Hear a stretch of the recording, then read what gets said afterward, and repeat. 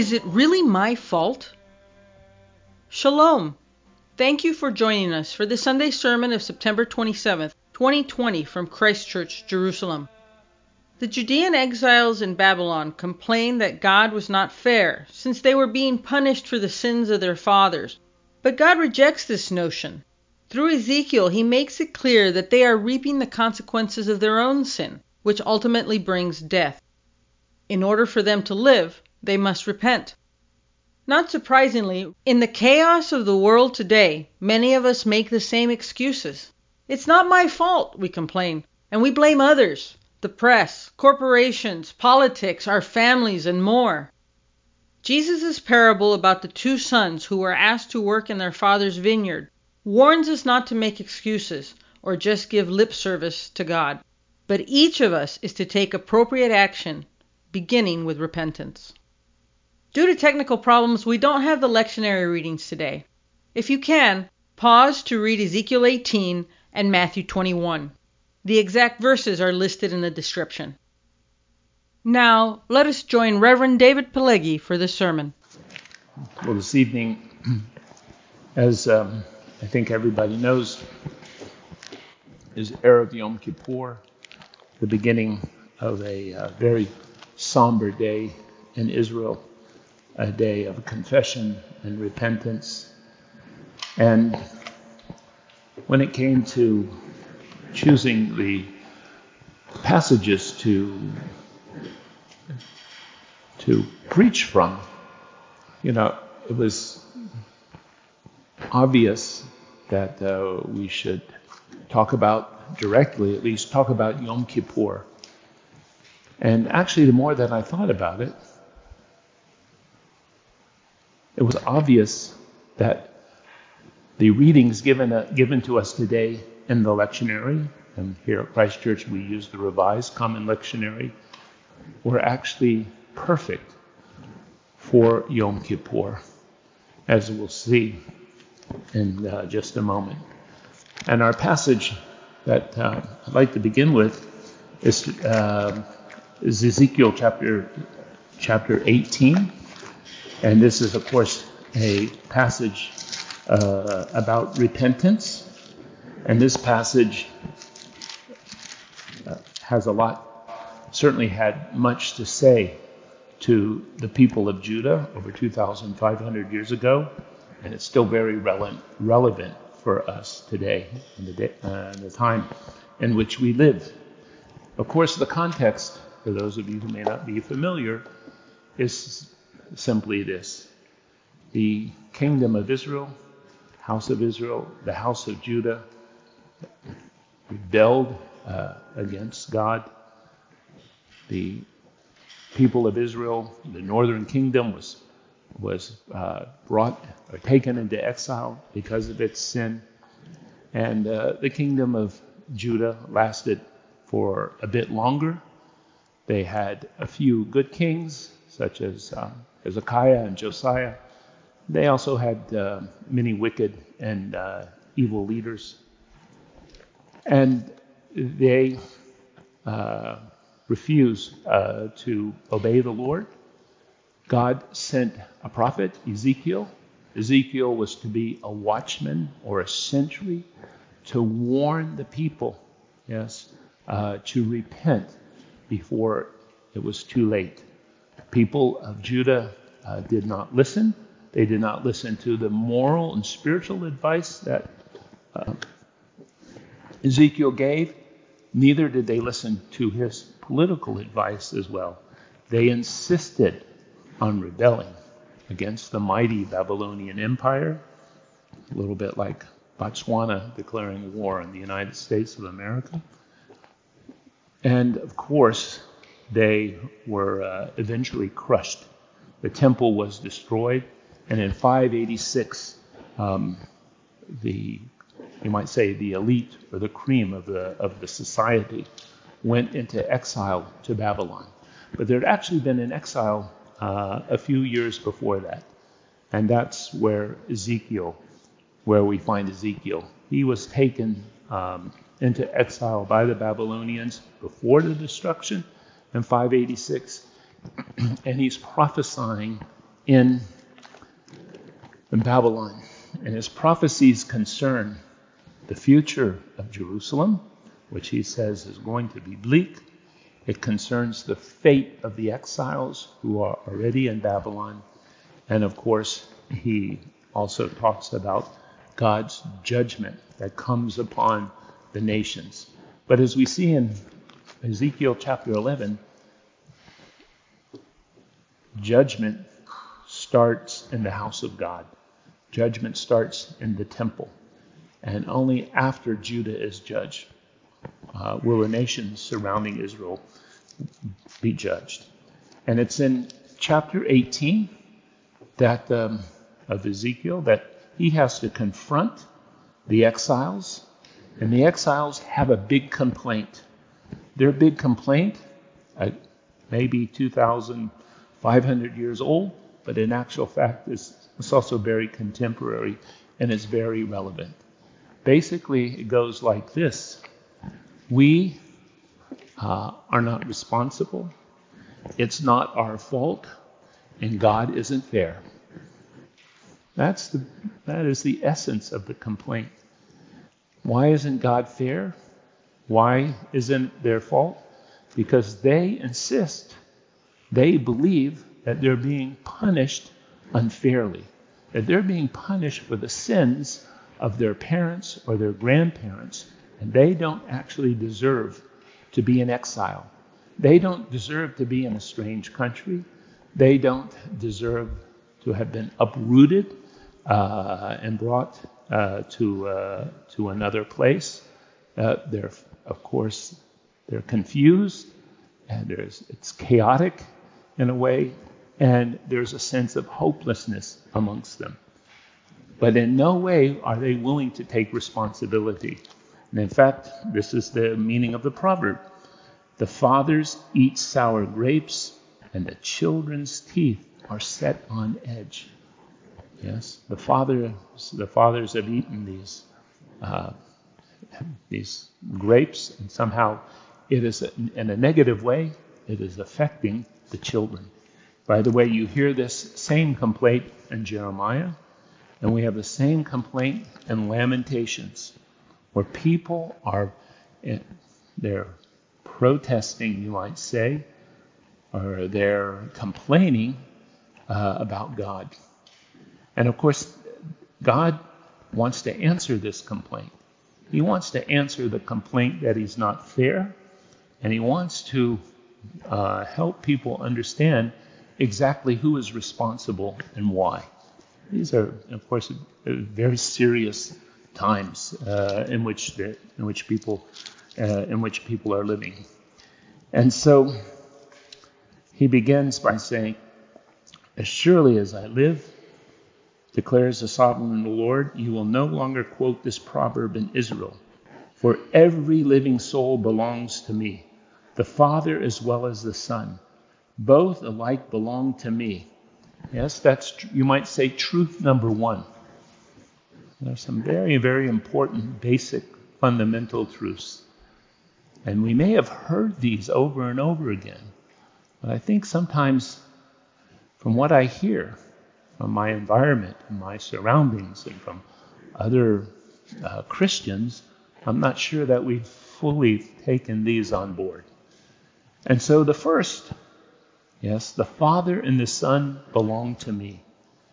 And it's the Lord's way of saying that, here we have individual responsibility.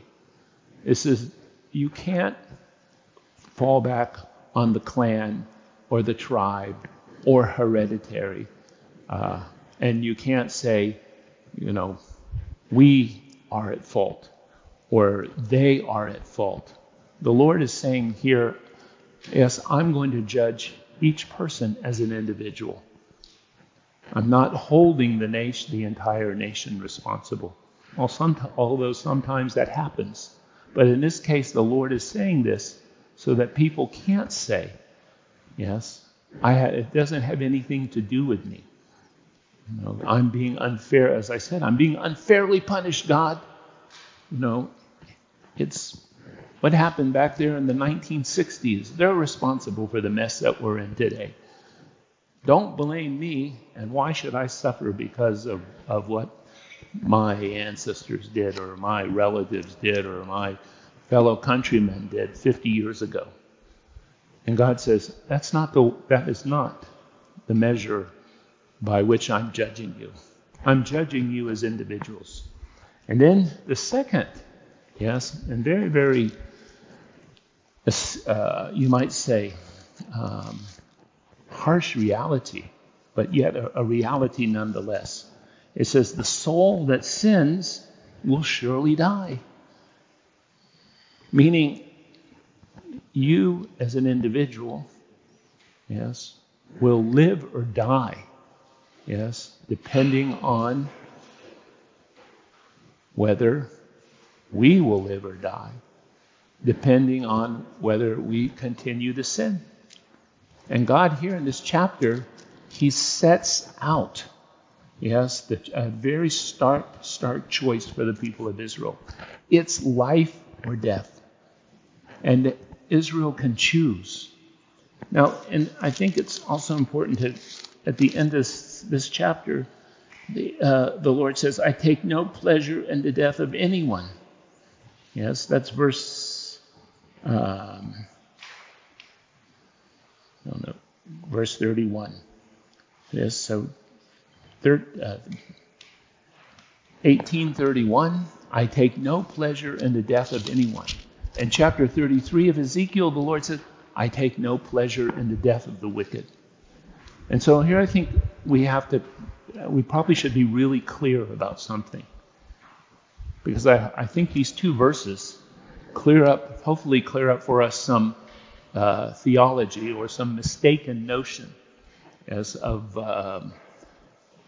how we understand God or how we understand sin. I think there are many Christians, especially in the West, even if we don't sometimes vocalize it, we have the view, perhaps the sentiment, the feeling, that death came into the world as a punishment for sin. Meaning God punished Adam and Eve and is punishing us because of our sin. And there could be nothing further than the truth. God is not the author of death. Death is God's enemy, as we read in 1 Corinthians chapter 15, is it not? And the verse doesn't say, yes, I take no pleasure in the death of the wicked, who I will kill, or who will die at the Lord's hands. Neither does Romans 6 say the wages of sin, yes, are the wages of sin, death, by God or by the Lord. It's not the Lord that's killing us. Sin is the consequence of rebellion. It is the consequence of rejecting God. When we turn away from God, when we disobey, we're turning away from our union, our relationship with Him. We're turning away from His love. We're turning away from His presence. And the consequence of being out of God's presence or being out of fellowship with God is death. And that's why in Ephesians chapter 2 it says we were dead in our trespasses and our sins. Now, why is all this important? Because the context of this, the context of where death comes from and how it enters the world, becomes very important in the way that we should be understanding our theology or even having our view of God. And so many of us we're used to hearing preaching about we're sinners, we have guilt, we need to be forgiven. That is true. We are all sinners and we are guilty and we need forgiveness. But equally, just as importantly, we need life, because otherwise we are trapped into death. Where the devil has used the fear of death, right, to control us and to paralyze us. And God's solution here isn't simply just forgiveness. And don't forget, this is happening at a time when there's sacrifices going on. The people of Israel are going into the temple during Yom Kippur. So there's atonement, yes, but there's still death. And that's, God offers life, and he says the way of life will come if you repent. Repentance, yes, becomes the key to living.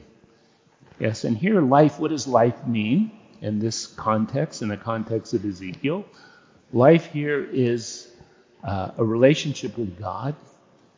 And while it's not stated very clearly, it's certainly understood, yes, that this relationship with God, even in what we call the Old Testament, continues after death. Continues after death. And that's what the Bible, this is indeed what the Bible offers. It offers life. But the people of Israel have to make a choice. And of course, this is a choice that runs all the way through the Scripture. It runs through the Old Testament, it runs through the New Testament.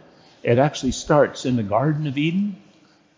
Yes, it starts in the Garden of Eden, where God again gives a choice, and where our ancestors decided to disobey. And then God takes the people of Israel out of Egypt, and he's always presenting before them, especially in the book of Deuteronomy.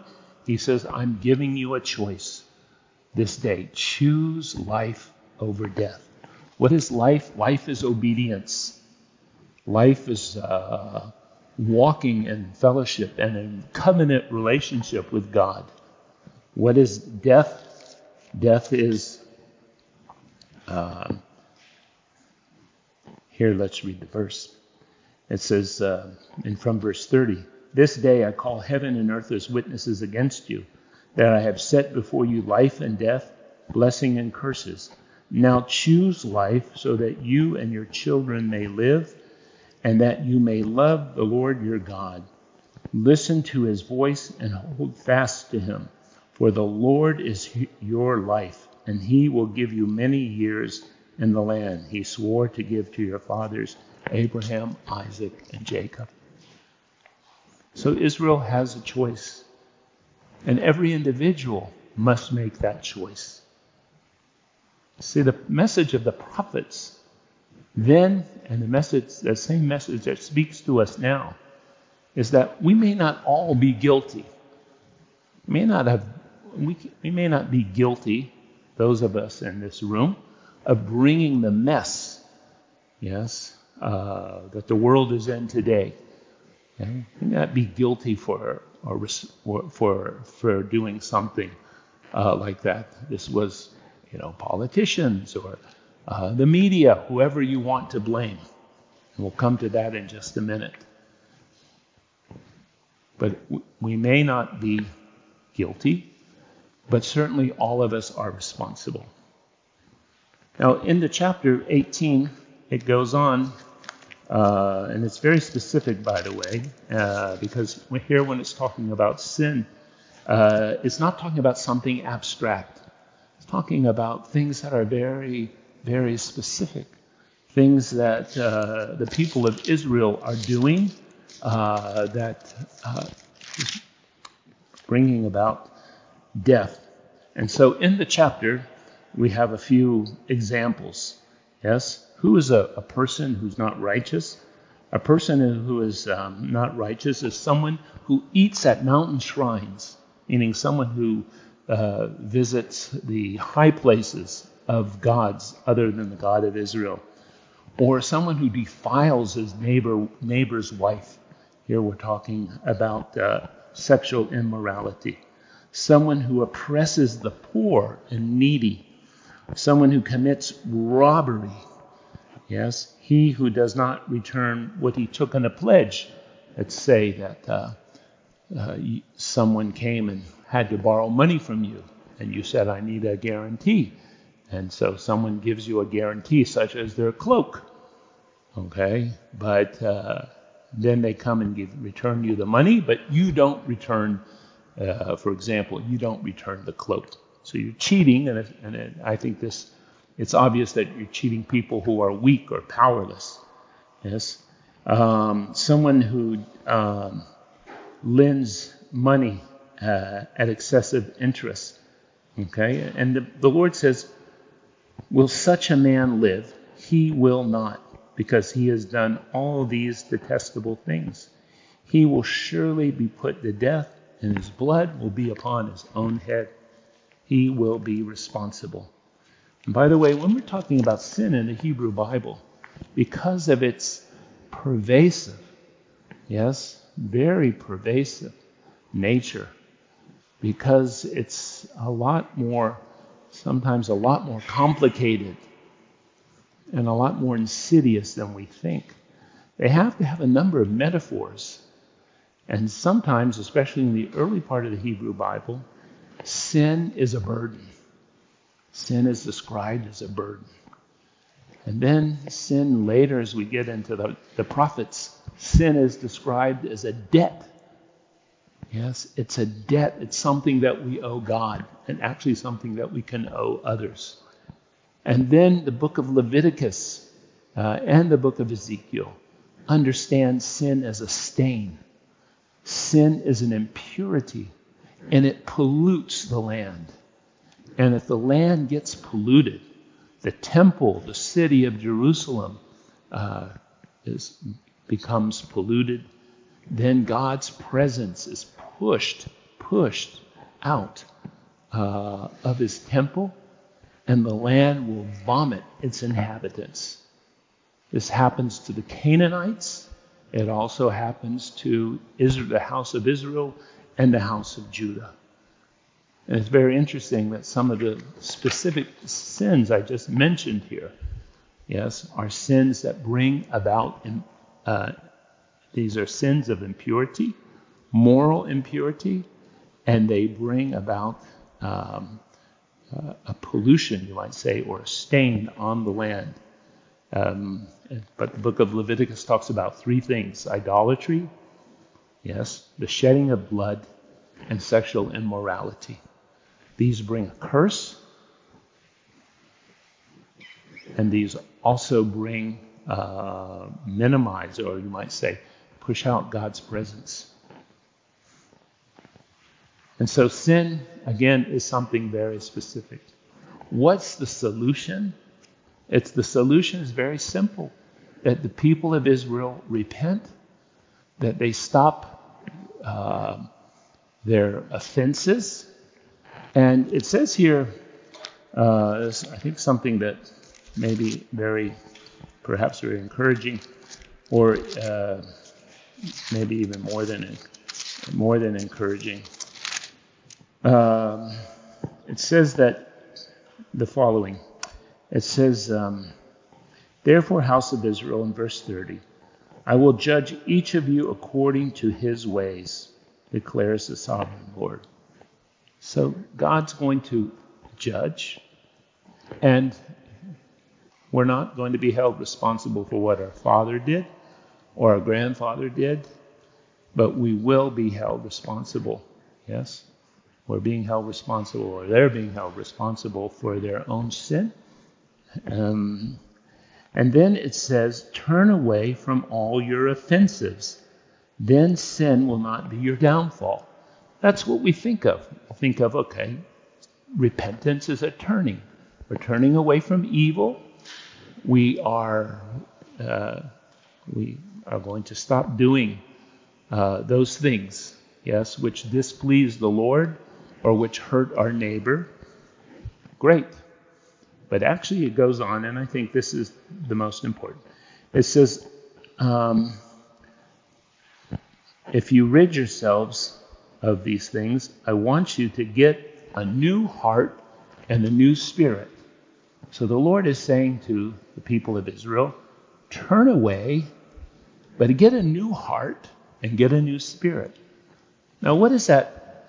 At least to me, it tells me that the Lord is more interested in just forgiving sin.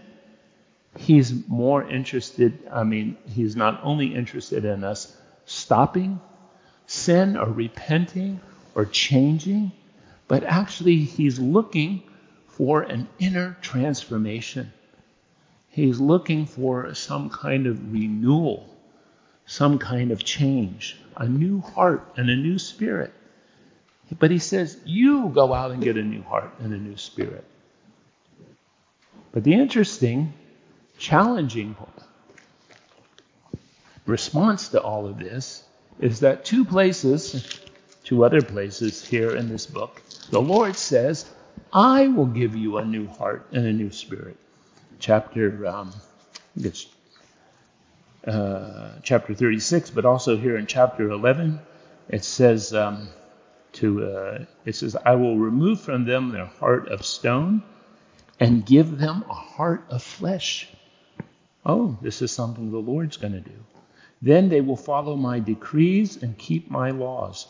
They will be my people, and I will be their God. Yes, in chapter 36, it talks about once they have a new heart and a new spirit, and God himself will dwell in their midst. So what is it? Are they going out to get this new heart, or is God giving them the new heart? And here we have a tension, and we have a paradox, yes, which really repentance revolves around this.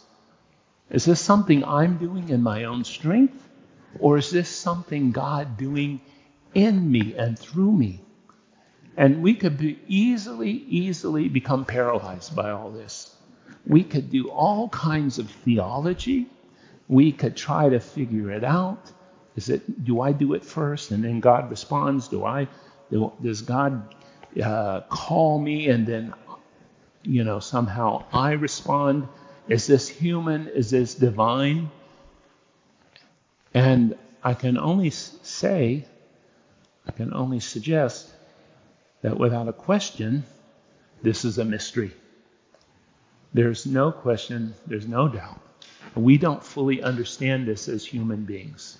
We enter into a partnership with God. We do something, we do our part, and God does his. Whether he does it first or we do it last, I don't know. But our second reading, I think, picks this up very, very well. Second reading today was from Philippians. And in the reading from Philippians, we have these quite famous verses. It talks about Jesus being in the very nature God, did not consider equality with God something to be grasped. And it goes on. Paul recites this, probably what was an early church hymn, something that was sung or chanted in the early churches. And then he says, after saying, every tongue will confess that Jesus Christ is Lord to the glory of God the Father. He says, therefore, my friends, as you have always obeyed, not only in my presence, but now much more in my absence, continue to work out your salvation with fear and trembling. Everyone knows that verse? Gabriel knows it. Then he says, wait a minute. For it is God who works in you to will and to act according to his good purpose. Which is it? Is it I'm doing this? God doing this? And we can have all kinds of explanations. But there is a partnership. Yes, there is a cooperation with God. we respond, we repent, we choose life, God works in us. Again, I'm not sure about the timing. And nobody can be dogmatic about this. And as soon as he says, by the way, as soon as Paul says, God is at work in us, according to his good purpose, then he goes on and says, now you have a responsibility to do the following. Do everything without complaining or arguing, so that you may become blameless and pure children of God, without fault in a crooked and depraved generation, in which you shine like stars in the universe, as you hold out the word of life. Do these things. So we need to understand that when we talk about repentance, it's not just feeling sorry. It's not just having shame or being embarrassed.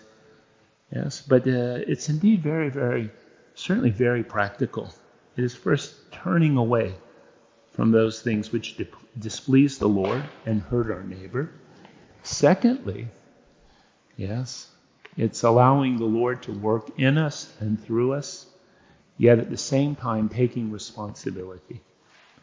And thirdly, I'd like to say that repentance is not, and we've said this many times in this church, but it can be repeated virtually every Sunday, because I think it's very, very essential. Repentance is a lifestyle. Repentance is something that should be a part of our walk with the Lord, and it's something that should happen frequently or as often as we need it. Jesus begins Mark's gospel by saying, repent, and then Greek it's literally repent and keep on repenting. And yes, believe the gospel. The message of John, the message of Jesus is repentance, repentance. And for those who somehow think, well, now that Jesus has died for our sins, and Jesus fulfills what's there in Leviticus 16, he's the fulfillment of the Yom Kippur, so repentance isn't important for us. I just would like to remind everyone that at the end of the New Testament, in the book of Revelation, yes, Jesus has to say to 5 of the 7 churches in the first 3 chapters of that book, repent. Repent. Yes, the way we access the atonement and the benefits of the cross is through repentance. But the way that we continue to maintain, right, proper fellowship with God and proper fellowship with each other is also through repentance. And now here comes the parable that we read, the parable of Matthew 21, and its relevance to us today.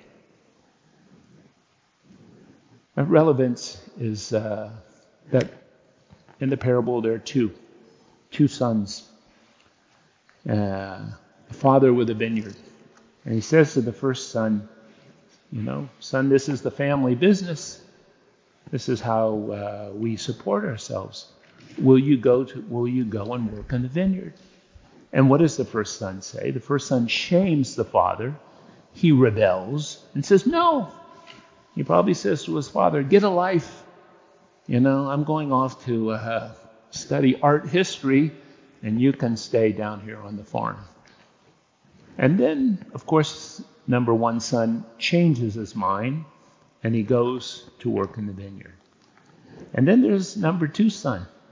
Number 2 son is the one who says, yes, I'm going to do it, but never ends up doing it. And number 2 son reminds me very much of a large part of the Christian community today. Reminds me of the church. You see, because we talk and we say the right things, but we don't do. Now, when the prophet Ezekiel was speaking to the people of Israel, or trying to warn the people of Israel as a century. Their excuse was, but wait a minute, we have the temple, we have the ritual, we do all the right, we've got all the right moves, we put the blood in the right place, and we burn the animal carcass. What's going to happen to us? Yes, and the ritual, which is ordained by God. Yes, the ritual becomes an excuse.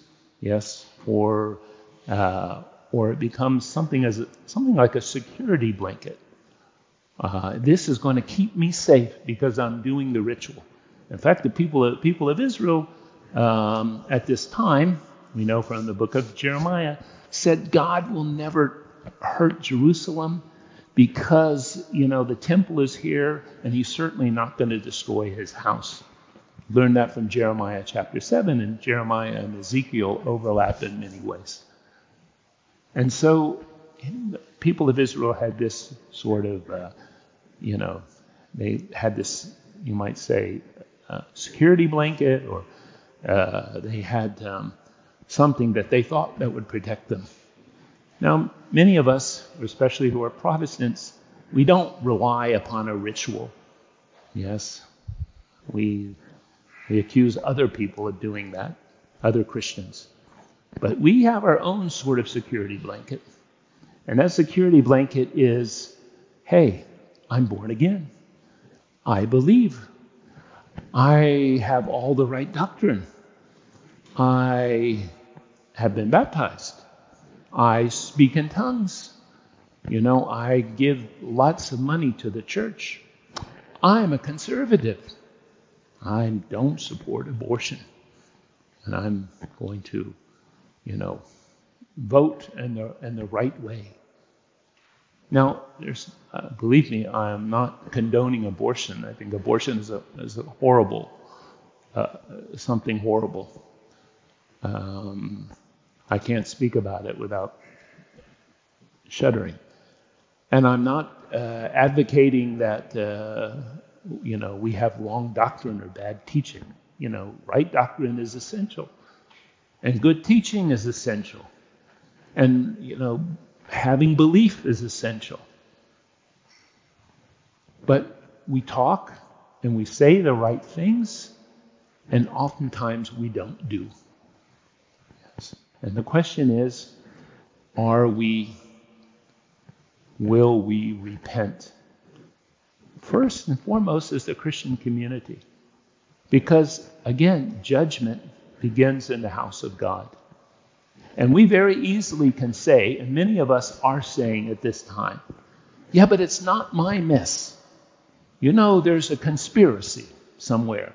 And it's big tech and some millionaires. And it's these politicians, and it's people on the left or people on the right. They've got us into this mess. Yes. They somehow don't see the hand of God or the hand of judgment in all of this. And like those people in chapter 18, the people of Judah, they're easily blaming other people for the mess. They're easily trying to say, no, I'm not responsible. Don't put it on me. Like I said, it's my grandparents who were hippies in the 1960s. They created all this, confusion and hopelessness, and so on and so forth. But many of us are like those exiles. We're confused, yes, and we don't know who to blame. And if we take the message of the Scripture and chapter 18 seriously, yes, we are all to blame. And yes, each of us needs to repent. And again, repentance has to be something daily. It starts with us as the church, and our message to the outside world is no doubt the message found in Acts 17. God, the time of ignorance has come to an end. God calls everyone to repent. God calls everyone to repent. Of course, I'm reminded also of Acts chapter 11 when the Gentiles repent. The Jewish believers in the church say, it's amazing. God has granted the Gentiles repentance that's going to lead them to life. Yes, repentance and life are always connected. And so we as the community, yes, need to understand that repentance, as I said, it's daily. It's a lifestyle. And the reason it has to be daily and it has to be a lifestyle, because God's ultimate goal is transformation, and transformation that leads to life.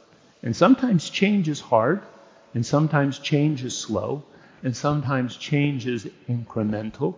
And if we think we can wave a magic wand and do it all at once, in one shot from God, usually doesn't happen that way. Sometimes it does, but for the most part, it doesn't happen that way. Yes? And so, when we, yes, can reflect upon the seriousness of our situation, take responsibility, not for what may be the sin of others, but for our sin, yes, for the way that we perpetuate immorality or injustice or whatever it may be in this world, then we can and should declare to the nations of the world, yes, the time of ignorance is over. God, yes, is now calling upon everyone to repent as a way to escape judgment. Yes, and repentance leads to life. What is life here? Life is become union with God through Jesus the Messiah. Yes. Not in part, because of the work that he did for us on the cross and the empty tomb. But to enter into that union, to enter into life, is to repent. I'd like to just end by quoting the verse.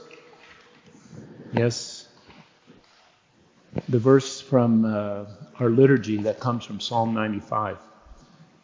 It says, today, if you hear his voice, do not harden your hearts as at Meribah, as on the day at Massah in the wilderness, when your fathers put me to the test.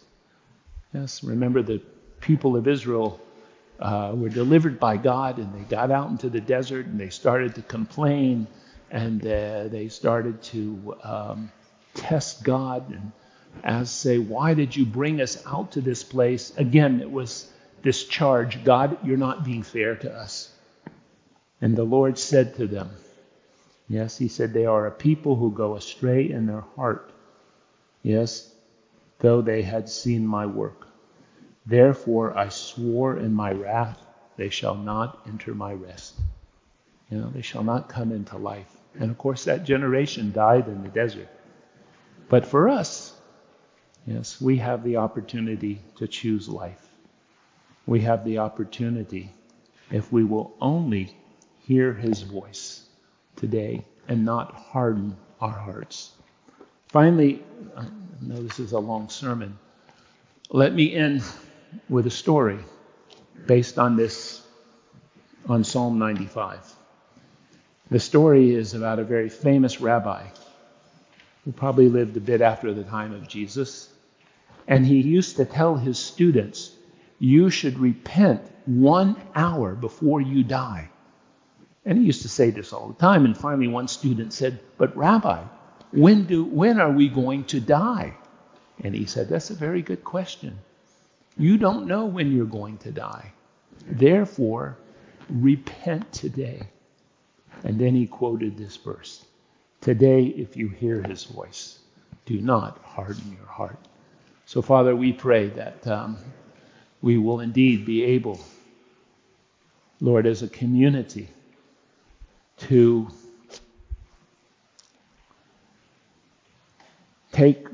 accept, Lord, with humility, the gift of repentance that you give to each one of us, that we can walk in a way that not only pleases you, but glorifies you and reflects your character.